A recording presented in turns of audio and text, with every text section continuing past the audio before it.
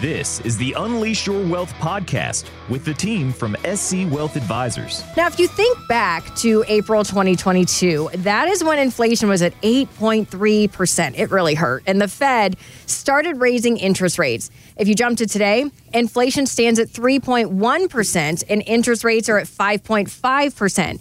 That adds up to 11 rate hikes over 17 months. And Barclays' Megan Draper talked to CNBC about how she's not expecting these rates to come down until later this year. I think it's more about retaining control and ensuring they've got confidence that that 2% target is within reach. At this point, we've got a ways to go before that's the reality. And the easing of financial conditions is problematic for them. There's not a major economy, barring China, that probably gets to 2% inflation by year end 2024. Our call is 2.8% by year end. So I think we're well into 2025 before we're hitting that 2% landing. It doesn't mean they can't pivot and start cutting prior to that. I think they'll be preemptive, but we think that doesn't play out into the fourth quarter. All right. So Raj, Rick, if 5.5% interest rates are here to stay for a while, what is your outlook for this year, for 2024? You know, for most of the information that Megan just mentioned, I think a lot of people are going to probably fall asleep to that and take a nap, because these interest rates, people are just, it's over their head. But what we can tell you is that when the rates are higher right now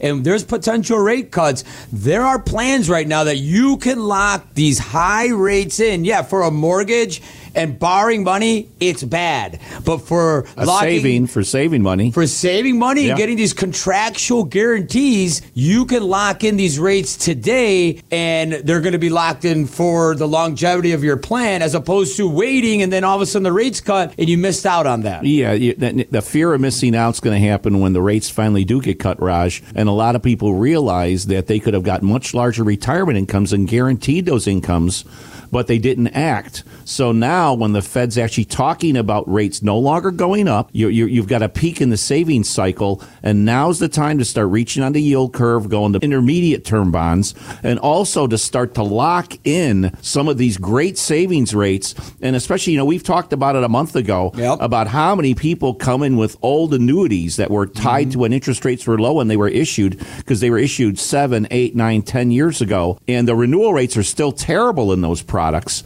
and that they can lock in a much better rate today. So if you've got annuities that are renewing this year, if you've got anything that you need to look at that's going to have a savings rate tied to it, now is the time to start to investigate and get these higher rates locked in before the Fed eventually cuts them, and then your opportunity will have evaporated. Yeah, I mean, people are coming in from radio and took advantage of that and locked in those rates, and so that's still available right now, but the Fed said there are potentially going to cut rates or stay the same. So what that means to you as an investor, take advantage of it now, so that once you lock it in, it can never be taken away from you. This has been the Unleash Your Wealth podcast with wealth advisors Raj Shah and Rick Borick. To schedule an evaluation of your portfolio with no charge or obligation, call 312-345-5494 or find us online at scwealthadvisors.com.